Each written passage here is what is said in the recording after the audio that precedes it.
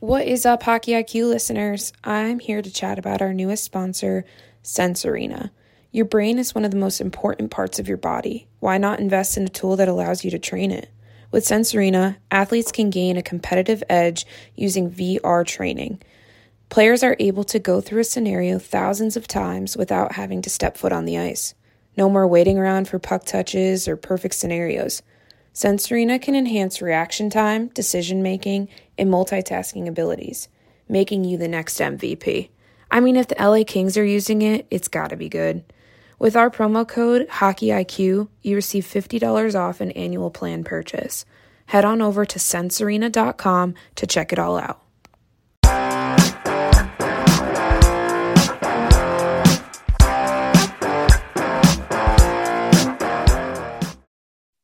Back on the Hockey IQ podcast today, we have Thomas Pacina back for round number 2. Thomas, glad to have you here.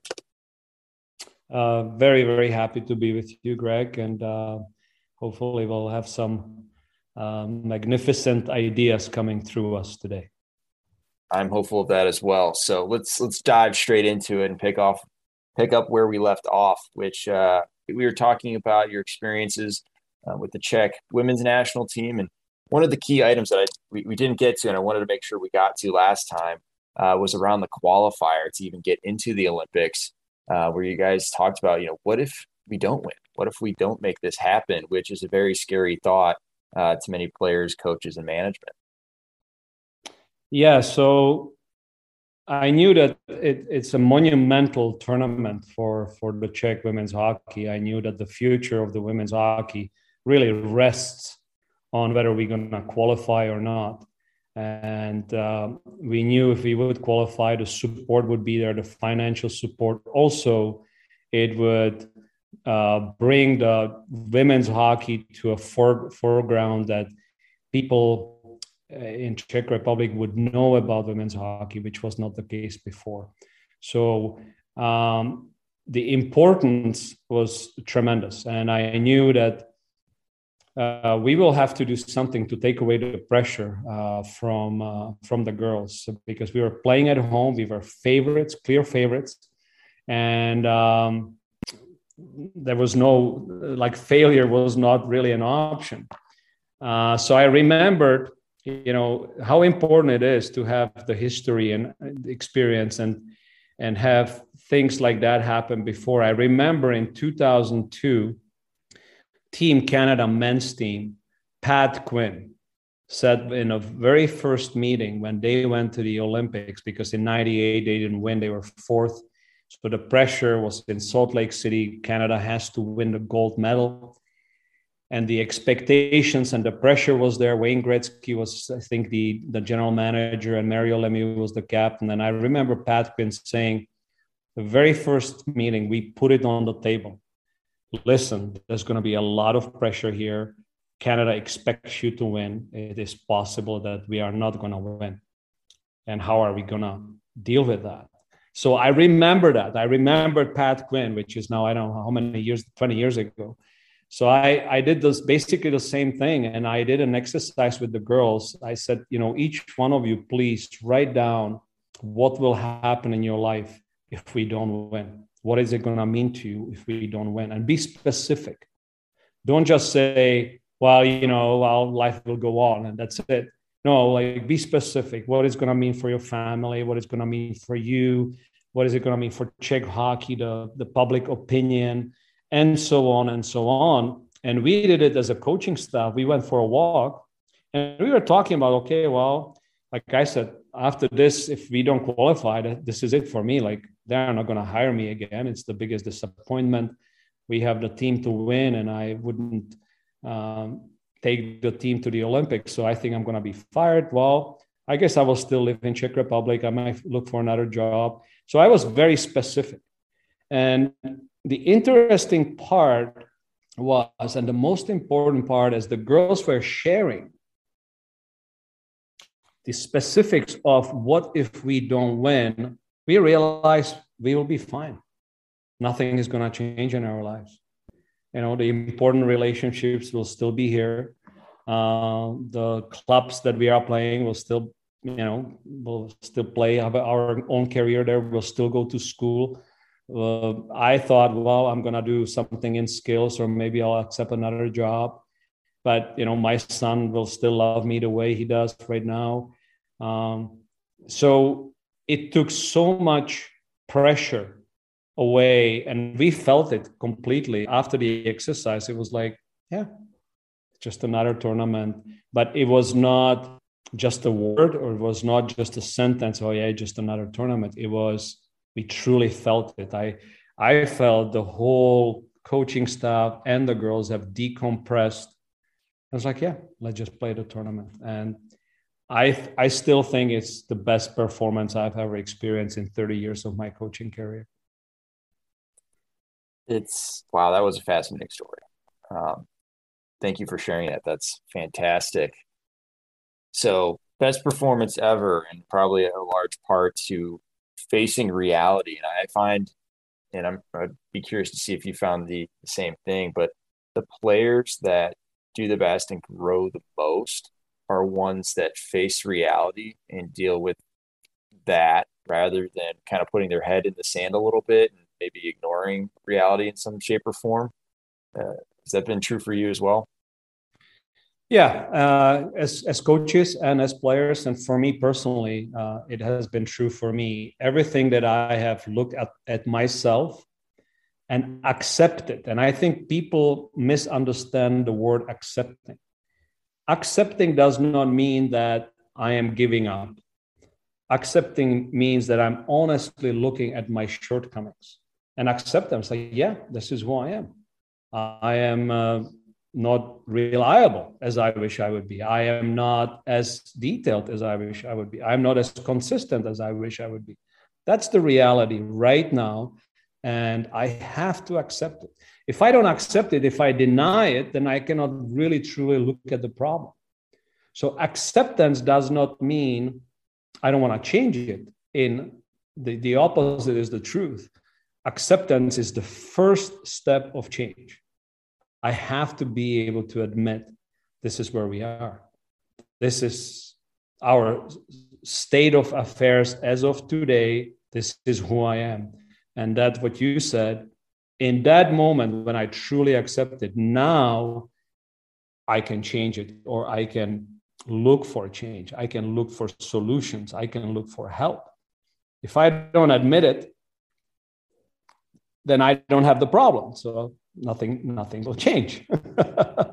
So yes, 100%, 1000% in all cases. And very often people say they see it as a weakness to look honestly at myself. They feel like they are not going to be accepted. They are going to be rejected. They are going to be looked upon as somebody less valid in a team or in a coaching staff. And so they put on a face like they know it all, or they've done it all. And it's actually hinders them in any kind of growth. Yeah, that acceptance and then embracing what's in front, I think is just absolutely vital.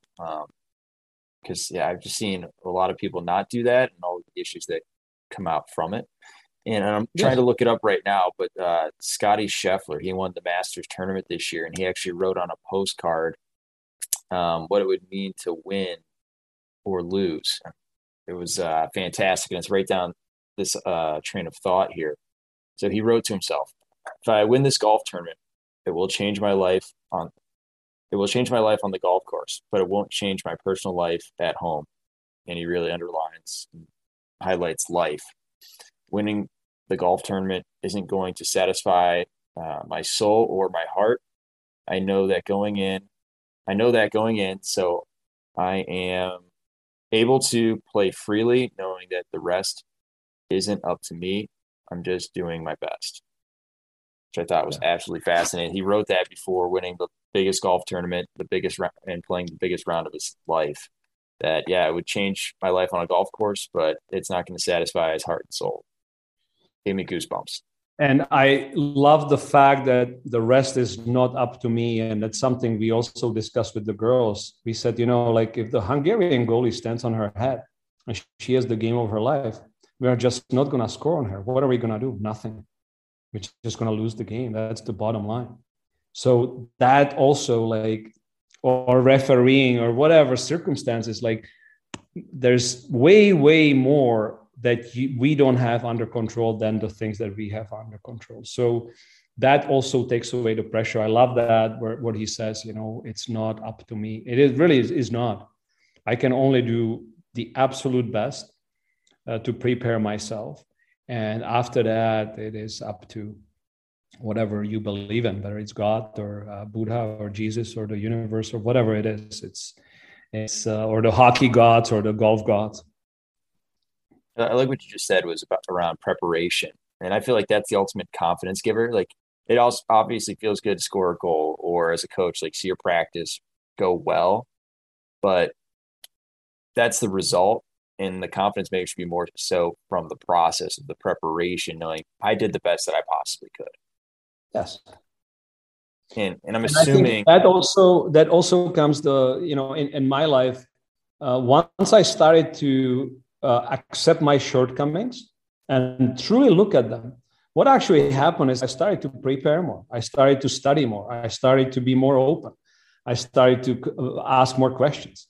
Like today, not too many days go by where I'm looking at video every single day. I'm studying video. I'm studying the NHL, studying our players. And I don't have the answer. Like, I'm like, in this situation, I don't know. So I'm going to text someone I trust, or I'm going to ask, hey, what would you do in this situation? What do you think here? So it actually opened me up to curiosity, because I realized, hey, the skating is not being taught the way I taught it 10 years ago, 15 years ago. If I would be still today trying to teach skating like I did 15 years ago, yeah, well, that would not work.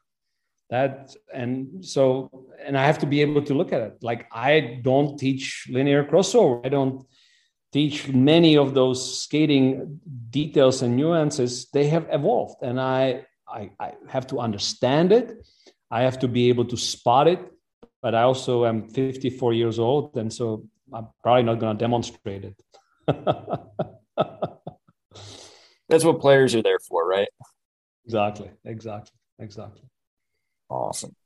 So through this process, it was pretty involved on the changes you were trying to make and the importance of needing alignment through the organization and through your staff. I'm curious about how you went about choosing your staff and then also developing that staff so there was alignment and understanding. It obviously takes a lot of communication, but maybe you have some examples and just your overall thought process behind that.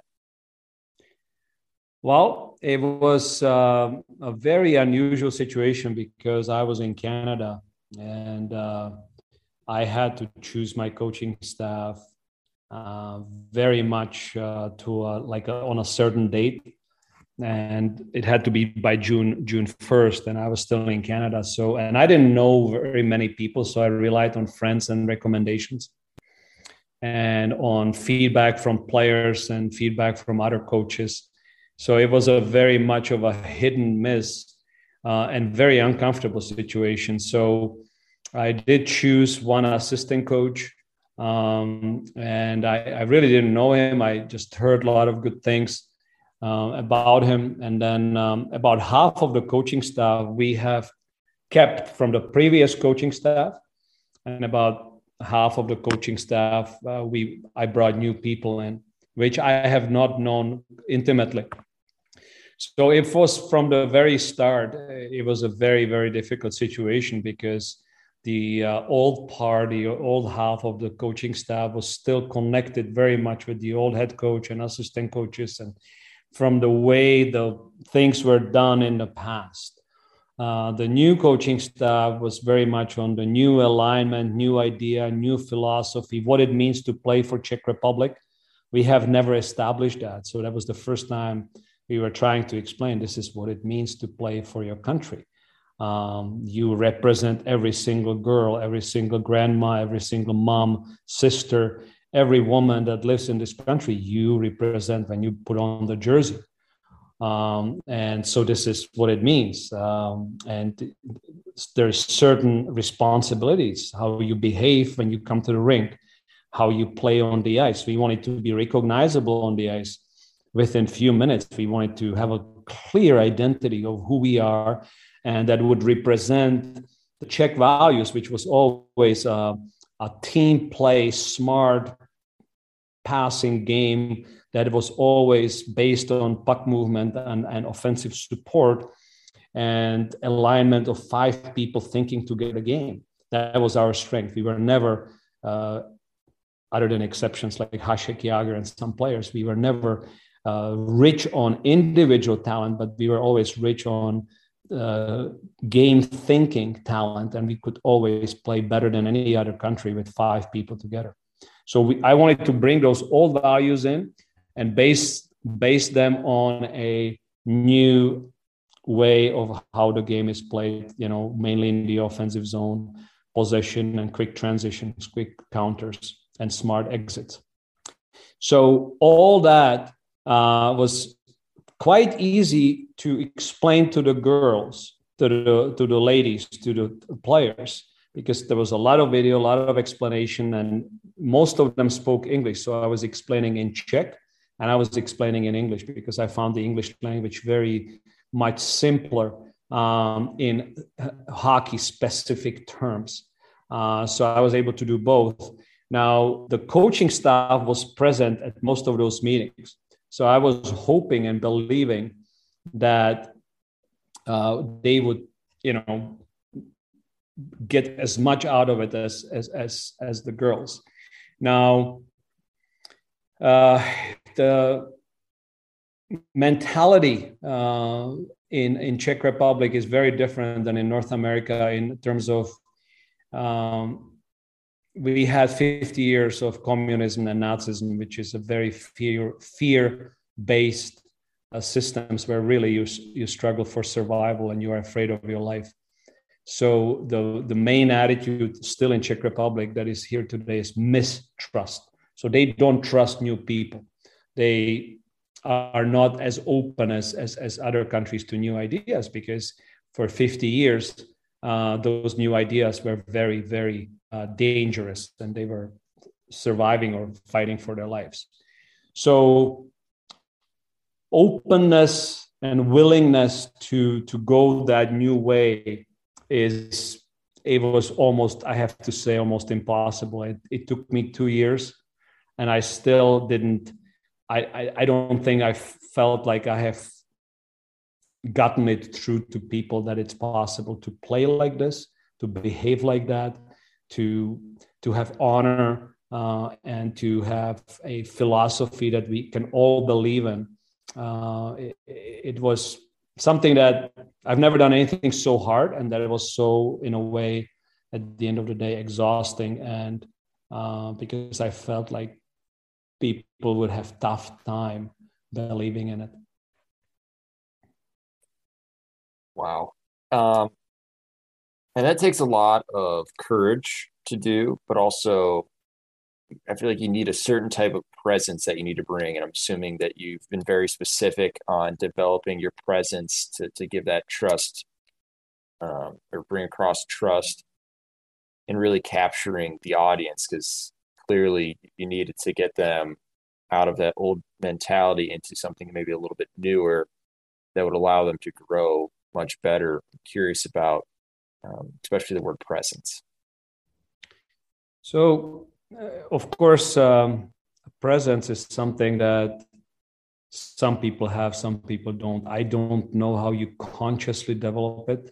I have not been consciously working on my presence. All I know that I have been a lifelong student, whether it was in hockey or in spiritual terms, learning about life and how life works and what the meaning of life is, and what my meaning for this lifetime is, and how I fit in the Czech context, where I was a little boy, or 15-year-old guy who left here and then came back and had a tremendous love for the country.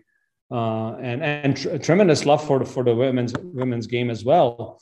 My idea was, or my hope or dream was, to bring all my experiences, all I have within me, and give it back to the girls. But the girls were not more important than the country, and the national team was more important than the women. And I don't know if that arrived well in today's society, because we place so much value on the individual is so important.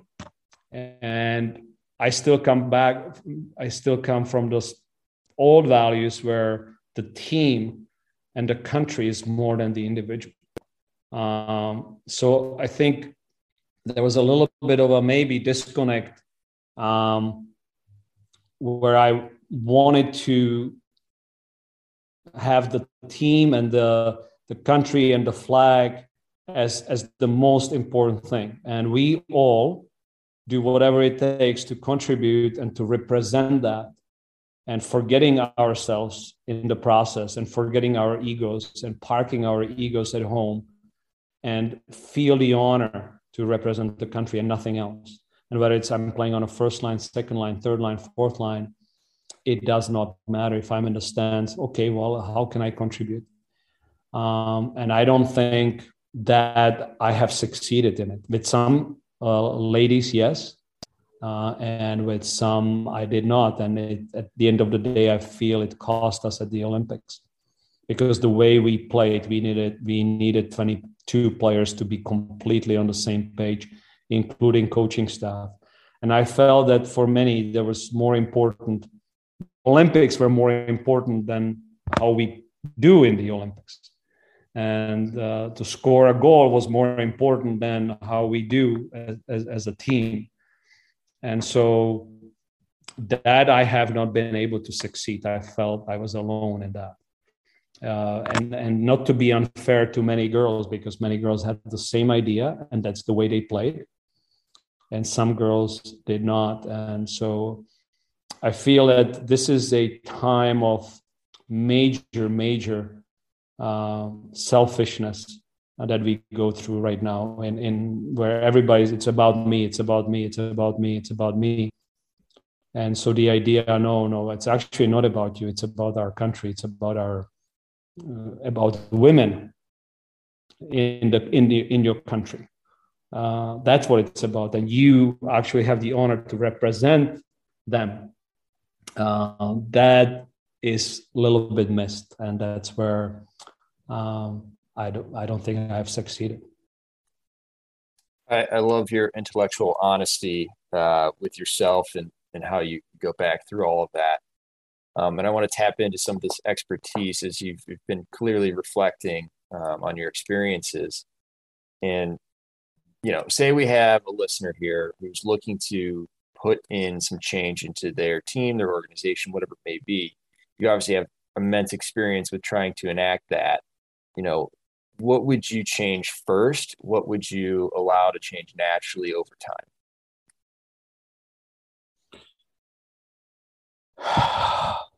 Well, the first thing that comes to mind is I have to be completely myself, including my vulnerabilities. So if I want to project some belief and I want to transmit belief, it has to come from an absolutely honest place within my heart. And within my heart, there's a lot of insecurities. I don't know it all. I have shortcomings. And I have and at the same time, I have very, very strong parts of myself that I can contribute to this team. But the message has to be honest. It cannot be some surface message that we all use on Instagram or Twitter. It has to be deep from your heart, and people will feel the difference. And people feel whether you are coming truly from depths of your soul, or you just coming and you're projecting some kind of a confidence that is artificial and you are hiding things. So that is the number one. And speaking about presence, people will completely feel that. And they will accept your mistakes and they will accept your shortcomings because they will know this guy is honest. And until today, just having relationships with some of the players from the team, I made quite a few mistakes under pressure. But I also know it's forgiven because they always knew what they got. They got Thomas Pacina 100% with all his strengths, but also with all his weaknesses. And I think that is important. So when you start with an organization, you got to put it on everything on the table. It's a beautiful saying of a very successful German coach, hockey coach, Hans Zach, who actually I just spoke with Brendan Shanahan, who played for him in a lockout. But that's beside the point. And he told me, this is 30 years ago, he told me, Thomas, you will be fired no matter what. But when you are yourself, you at least will know why they fired you. Most people don't even know why they are fired because they are trying to please everybody and to put out fires here, put out fires here. So again, if we go back, you gotta be yourself completely, unafraid. And then you have to have a clear mission in mind, clear idea, clear vision of the philosophy, of the identity of the team, of the organization. And then automatically by setting the tone of the philosophy and the identity, and there's clear points, like this is who we want to be mentally, emotionally, spiritually. This is who we want to be on the ice. This is how we want to practice. It's not difficult. Those are 5-6 points. That philosophy will automatically start eliminating people because there's going to be a lot of people who are not going to be aligned. And you will have to have the courage to let go of those people. And also, at the same time, it will attract brand new people that you will have to have the courage to hire and to take on the team. They may not have those skills yet, but they will be attracted to that ball of energy that you just have created with your vision, with your identity, with your clear idea who you want to be as an organization. So, and then you will have to have the patience and wisdom to wait until certain people will fall off and until new people will be attracted.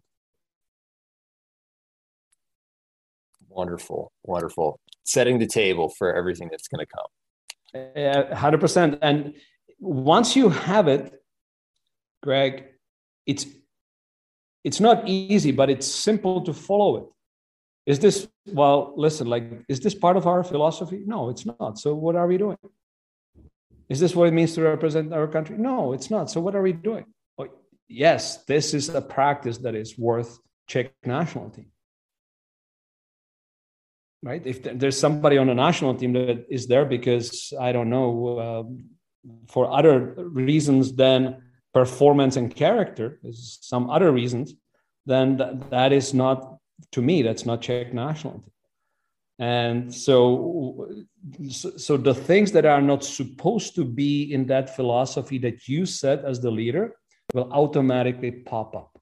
They are not going to be hidden. Everything that doesn't belong will come up. And then you need your strength and you need support in your staff. And that's another thing I like to recommend is you gotta have someone with you that you trust with your life and with your wife, as the Navy SEALs say, would I trust you with my life and with my wife? You gotta have somebody who will cover you no matter what. If you don't have that, your energy will deplete, and at the end of the day, you're not going to succeed. Awesome. Thank you so much for sharing all of that. I want to take a left-hand turn ever so slightly and get into the technical side of the game a little bit here. You guys are talking about quick transitions, playing with a lot of pace, but also with possession, which I think for a lot of people can be two completely separate things and contradict each other in many ways. So I'm curious on how you approached making those mesh together. Yeah.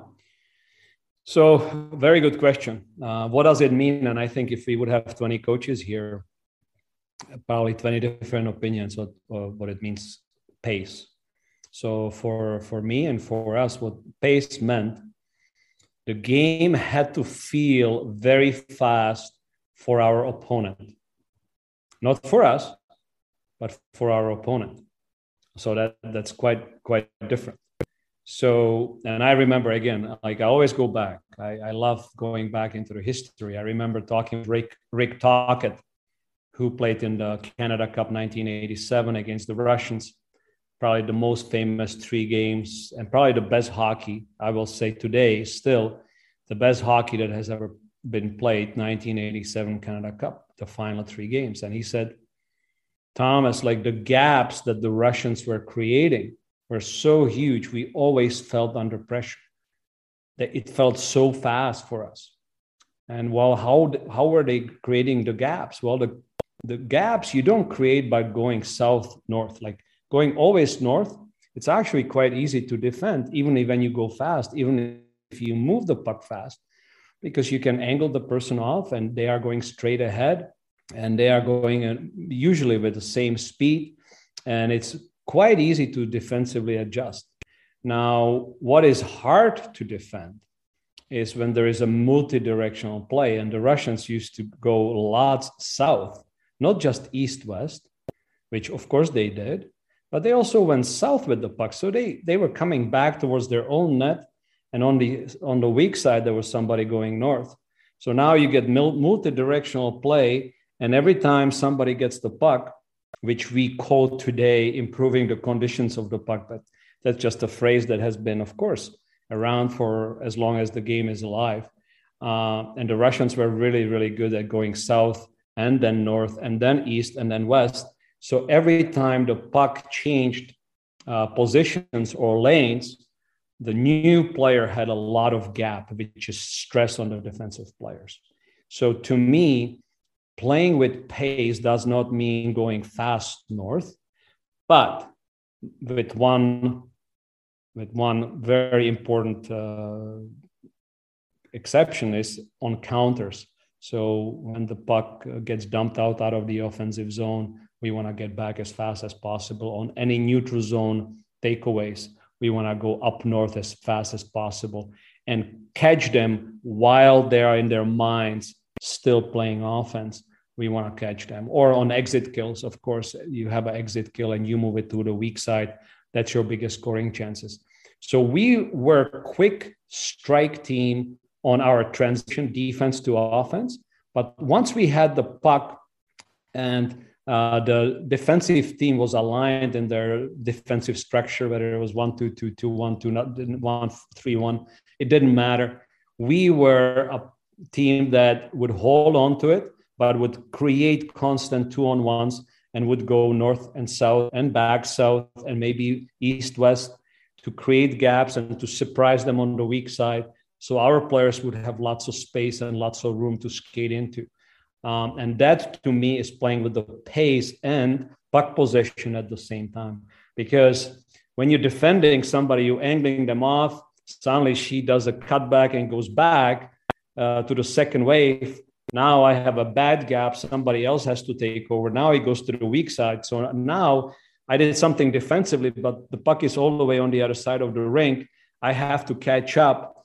So we wanted the defensive team or the opponents always to play a little bit of a catch up. And that, to me personally, means with pace, playing with pace. It has to feel fast for the opponent, not so much for us. We are in control. I love that. That's the best definition of pace I've ever heard. The game feeling fast for the opponent. That is a unit of gold that we can all take away from today. It's not about skating fast, going straight up the ice, especially without a change of pace. Like yes, if every youth player, if we could just sink that into their brains as soon as possible, hockey would be a lot more fun to watch and coach. Yeah, that was one of our philosophy. We wanted, first of all, that we enjoy the game as much as possible. And one thing we accomplished is that when the girls went back to the home clubs, They were like, we miss the way we play at the national team. So mission accomplished, really, truly mission accomplished, because I wanted for them to feel what it's like to possess the puck with 5 people thinking together and the opponent never touching the puck or touching it for very minute time, and we get it back and re-attack and we change on the fly and we change with possession. I think we were very good at that, and we succeeded at, the game can be so much fun. That's awesome. I'm curious, within the games, your thought process on learning through games, because obviously learning through practice and learning through games are very different, but just the thought process and your thoughts around learning through the actual games being played, not so much like games in practice, but games themselves. So the question is learning through the actual game when we play an opponent. Yes. Well, I think one of the most important parts, actually, because you have to feel it under duress, you have to feel it under pressure, you have to feel it when the opponent is actually trying to, I don't want to say hurt you, but trying to be hard on you and try to get away, to take the puck away from you, and are changing tactics constantly. First period, this forecheck, second period, this forecheck. And now you have to read and react, because in practice, no matter how hard you practice, your teammates are not going to present that kind of a environment that is so hostile as it's in a regular game. So I like to give very short 1-word or 2-word feedback on the bench. I like to reinforce when we do something well, like when we see something really good positive on the ice. I'm like, girls, are we seeing it? Do you see that? Great delays, great second wave, or, what a way to get the puck in the zone, or what a way to keep it in the zone. What a great change. So I like to little bit of a positive commenting, like a narrator. I like that. I like just the short feedback when the girls come from the ice, if something very positive. And sort of a general, if there's something negative going on, I'm being a little bit more general for a long time, until we repeat it and we don't listen to the coach. Then I'm a little bit more aggressive, and we sometimes you hear that F word from my mouth, and hey, we gotta fix that, or let's be on the dot line, or let's have F3 or whatever it is.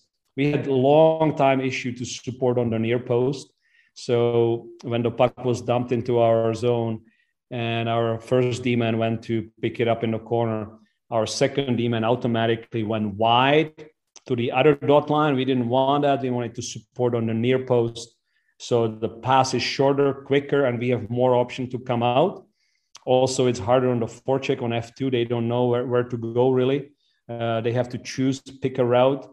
And if we lost the puck in the corner, we were already in our D-zone structure. And our D-men, it took them months and months for them to be automatic. When the puck is in the corner, I'm going near post. So I remember a couple of times I was not very positive, even in the dressing room, and I was showing a video.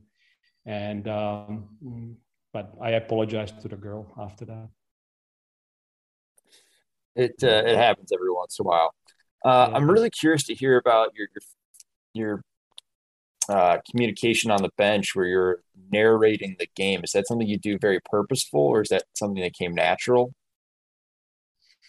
Again, one of my teachers was Dave King, and Dave King was always saying how he would give feedback to the players beneath them, but yet at the same time, he learned to watch the game. Because if he would have eye contact, and I would have eye contact only if it was really serious, but it was really something positive where I thought was a game changer, like somebody would block a shot or do a tremendous back check and get the puck, or there was be a huge amount of sacrifice involved in the play, I would grab that player, look her in the eye, said, this is how we play the game. This is what it means to be a national team player. I would use that moment to reinforce our message. And or if it would be something that, and it happened at the World Championships against Denmark, where like they scored, it was 4-1 game, and two girls that were on the ice for 1:20 and, try to score, go on 2-on-1 instead of changing 30 seconds ago or 40 seconds ago. And Denmark takes the puck and they score. It's 4-2. The game is over, but it just sent such a bad message to the whole team, because it's exactly the opposite of who we want to be. So I had to be, it was in the dressing room, but I made a big deal out of that, because it was so out of the ordinary. But going back to your question, so I like to narrate it, but not all the time. I pick most of the time the positive things that I see, and it sort of keeps me calm as well. And also, I like to speak with my assistant coaches on purpose loud. So like, did you see that good pass? Or did you see how she backchecked hard through the middle?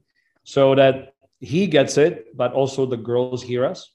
So they always hear that sort of a positive reinforcement. Now, not always it was positive, and still have ways to go. But I don't think it needs to be always positive, to be honest with you. Like, I'm not a fan of if the new wave that everything is positive and everybody's great and everybody's this. It's not true. It's just not true. So why are we teaching something that is not true? Let's be real. And when people know that they are real, they will trust you, because they know themselves that they are not always good. I'm not always good. Like, I have so many weaknesses. I've made so many mistakes. When I think about Olympics, how many mistakes I've made. Yet the players know it. And so they know themselves. They know, hey, shit, I'm sorry. I make so many mistakes as well. So, Pacina is real. He's not great all the time. He makes a lot of mistakes, and I wish maybe he would be different here and here, but at least he's real. So when I speak to young coaches, I'm like, be yourself, be real, and be curious, and don't hide your weaknesses, because players will spot them anyways. If you hide them, they will make it very uncomfortable for you. They will actually subconsciously seek out situations that they will expose your weaknesses. So if you put them out there right away and say, hey guys, I missed that change. Sometimes I miss face-off alignment, or I send a different center for a face-off. Let's say it's, 20 seconds left. or I should send out two centers. I miss it. I said, girls, that's on me. That's on me. I should have had two centers out there, or whatever it is. And we are way better off than trying to pretend something that we are not. That's fantastic. I also like how you're talking to your coaches. There's an American football coach, Bill Walsh, who used to be the 49ers head coach. And one of his philosophies was he wouldn't yell at players. He would actually yell at his assistant coaches, like, get your players doing the right thing. And that was his way of like trying not to put the pressure or the negativity, and try to build like some camaraderie with the players, with their position coach, which I thought was a fascinating way of going about that. Like, I don't want my coach to get yelled at. I'm going to do better, rather than like, I'm going to do better as my head coach. I thought that was just fascinating on how he was very purposeful and how he went about that. So it's kind of funny. Obviously, you're maybe a little more positive than he was on it, but it's still kind of that general theme, and that's really cool. So I would not do it purposefully, but I would do it intuitively. I would have quite a bit of with both of my coaches.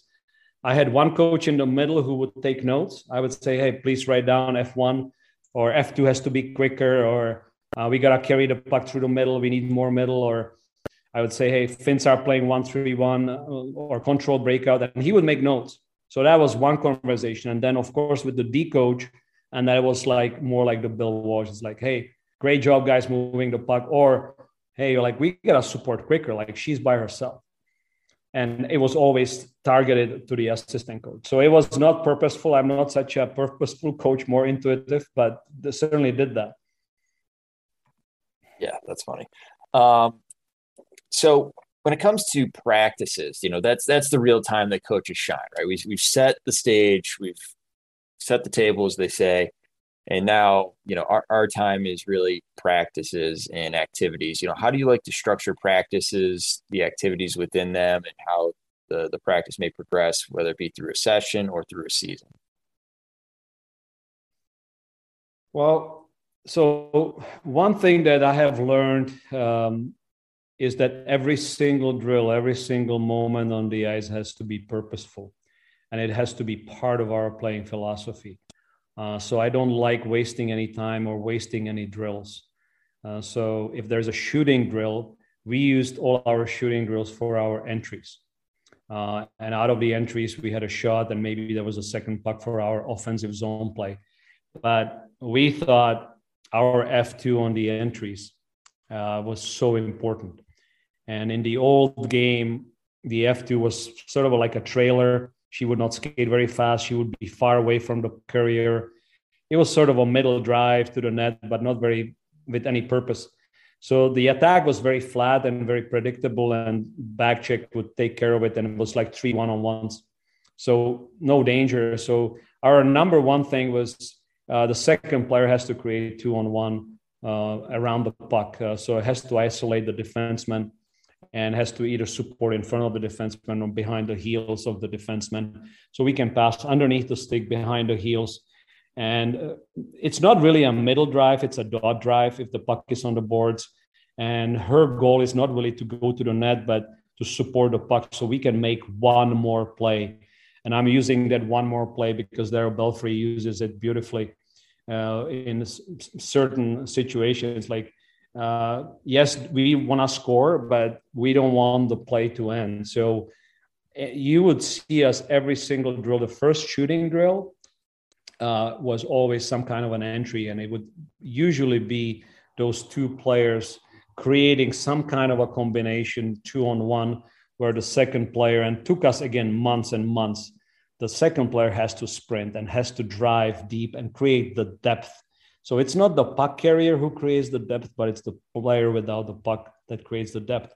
So you would see it in all our shooting drills, and that would take care of our entries and possibly also, like I said, about our offensive zone play. Now, the first 15 minutes of the practice were always goalies were with the goalie coach, and I had the whole team. So it was our philosophy. So puck possession, so we had always keepaways, puck protection situations. We also went to retrievals. Our girls had really tough time beating the F1 by themselves. So in the past, when they were under pressure, they just moved the puck and the problem and the pressure to their teammates. So that was, I knew that if we want to play puck possession style, we need to take care of that. So after we pick up the puck, we don't pass it.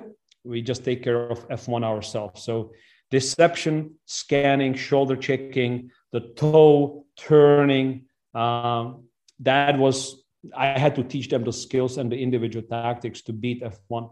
So that was the first part of the practice, and could have been 2-on-2, 3-on-3, 3-on-0, 3-on-1 in one zone. But we took care of the retrievals, and we took care of the exits, and we took also care of the puck possession style. So we would have 3 girls versus 4 girls. The 3 girls have the puck and they have to keep it versus the 4 defending girls. So we were teaching the girls short-handed how to keep the puck, which is much, much harder than when it's even strength or when you have power play. So immediately they had to find open space. They had to use deception. They had to use cutbacks, turnbacks. And then again, it popped out. What was our issue was standing still and stick handling. And so we had to teach them crossovers, teach them to lean into the turns, teach them no dusting, and all that stuff. So once you have a philosophy, again, to the point that you asked me before, once you have a philosophy, not only organizationally, but also on the ice, it takes care of everything else, because the things, the weaknesses that don't belong will pop out. So our skills deficiencies, I didn't have to do any kind of analysis on it. It automatically popped out. We couldn't play 3-on-3 with any kind of possession for longer than 2 seconds, the other team had the puck. Now the other team had the puck. Now the other team had the puck, because we had no puck position skills. We had no pre-touch skills. We had no scanning. We had no communication. We had no support, close support. We had no pop-outs. But that has changed quite a bit because, like I said, first 15-minute bang, we take care of that. Now, shooting drill, we took care of our entries and offensive zone. And then we went to a theme. Could have been, the theme would be either offensive zone or it could be counters. And then the whole practice would be 2 or 3 drills that would just be for the offensive zone. Like we wanted to really work on the movement so the defensemen learn how to dive on the weak side, strong side. We want them to move across the blue line, crisscross. So we've either figured out games that we played, or we had certain drills that were always to that theme, and we would stick with the theme for the whole practice and sometimes even for the whole day. So the morning we would, let's say, practice the skills for the offensive zone, and in the afternoon we would practice the team structure for the offensive zone. And then let's say the next day would be exit kills. Everything would be around exit kills. Usually it started with a simple drill, and then the drill would continue into something more sophisticated. And we would usually end with the game that would also promote exit kills and transition into offense. No waste. I don't like wasting time on any drill that doesn't have anything to do with the philosophy, clear philosophy. Waste of time. I think that's an important lesson for all the listeners to take away is we're doing it purposefully, but it's not purposely for this and that. It's purposely to go into the game model or the skills that transfer for all levels of play, like scanning is a prime example. Looking around before, during, and after all of our puck touches. Super, super important to make sure that we're giving the players the skills for the gameplay of how we're actually asking them to play. Love that. And then, you practice it on retrievals, but it will show up in your offensive zone because you have to do the same skill in the offensive zone. So there is so much transfer. But to me, I've never coached as purposefully and as detailed. And what the difference was, I had a clear vision how we want to play, like really clear in every zone, defensively and offensively.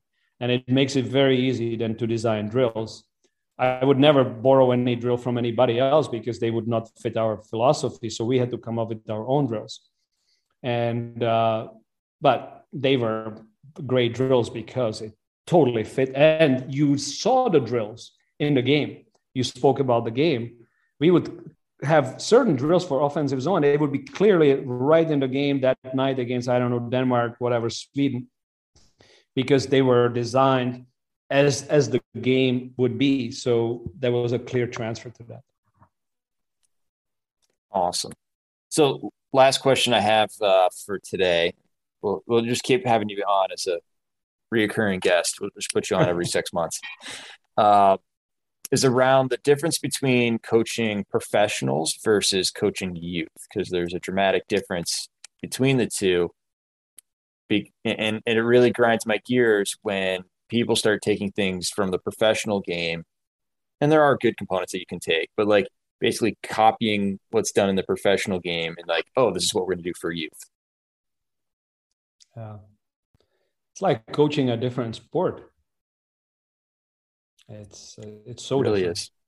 It's truly, and the context is so important. So I'm not going to put example of youth because it has been a very long time since I've truly coached youth, but coaching women is very much comparable because they do not make large amounts of money. That is one aspect. The other aspect of youth is that there is a long-term development plan should be in place. And the other aspect is most of those players that you're coaching are never going to play professional. Like it's just not going to happen. Even at working 11 years with Mike Johnson, in Portland Winterhawks, like most of those players will never play professional hockey, at least not at the NHL level. There's some of them will play in Europe, some of them somewhere else. So much emphasis has to be on developing the human being as a whole, developing their character, and learning how to learn, teaching them how to learn. So, and teaching them how that it's okay that I do have mistakes and that I have shortcomings, that teaching them vulnerability. Yes, I'm able to look at myself honestly. How do I function within a team? What is my role? So important. Like when I compare being a head coach or being a general manager, or now in Toronto being a development coach, well, completely different roles. So what is my role? How can I exceed in this role? And it's not less. It doesn't mean that I'm playing on a fourth line, that it's less important. It is as important. And I can take as much pride in that. But I need some guidance here. Okay, so how can I contribute? How can I contribute off the ice, on the ice? How can I improve? What is my long-term goal?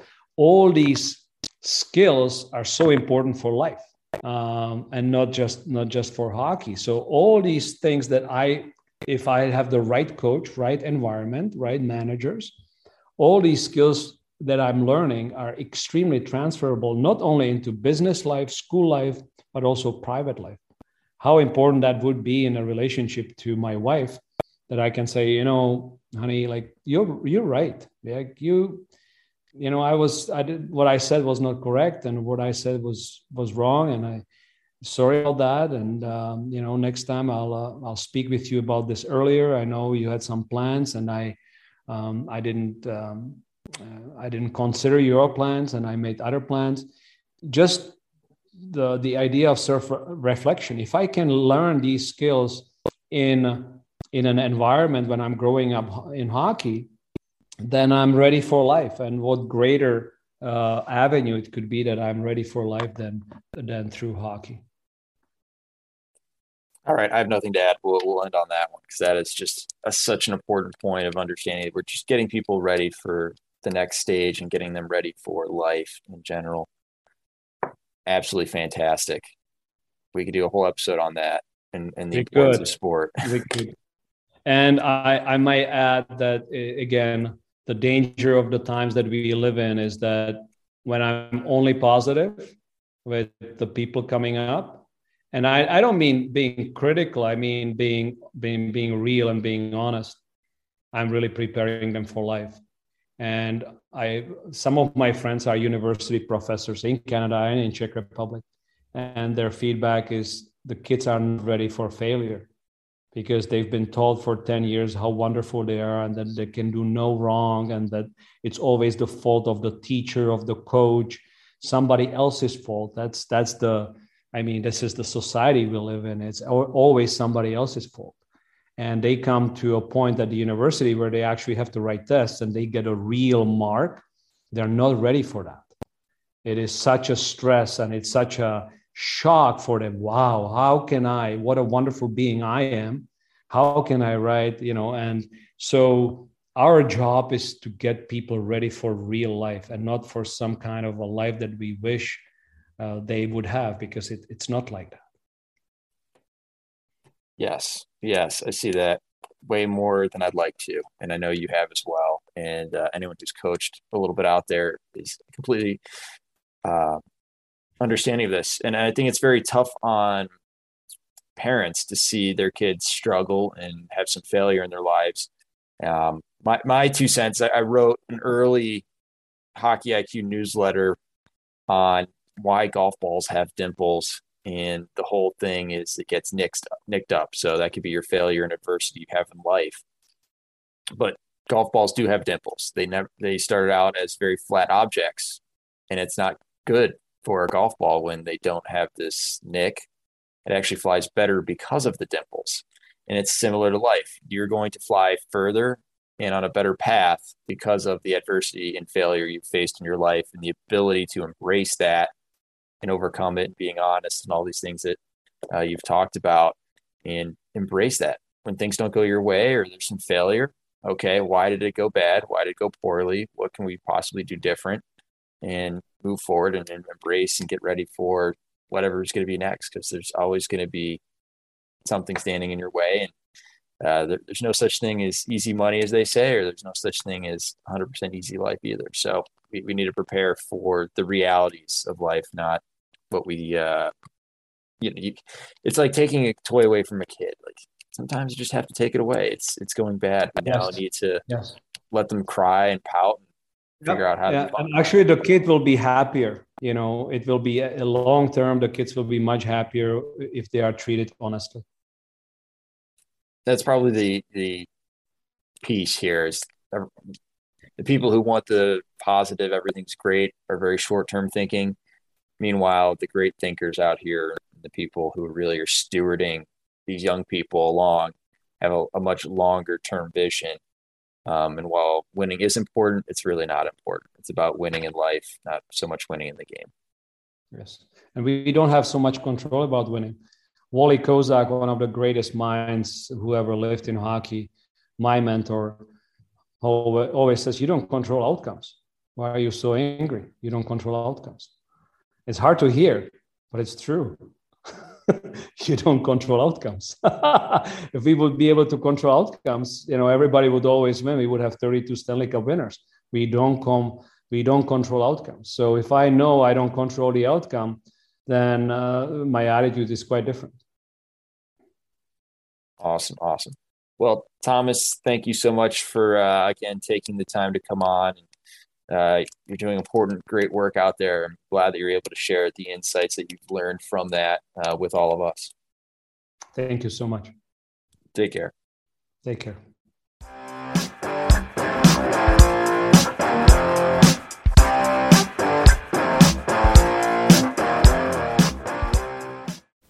That concludes this week's episode. Thanks for joining us here at Hockey IQ.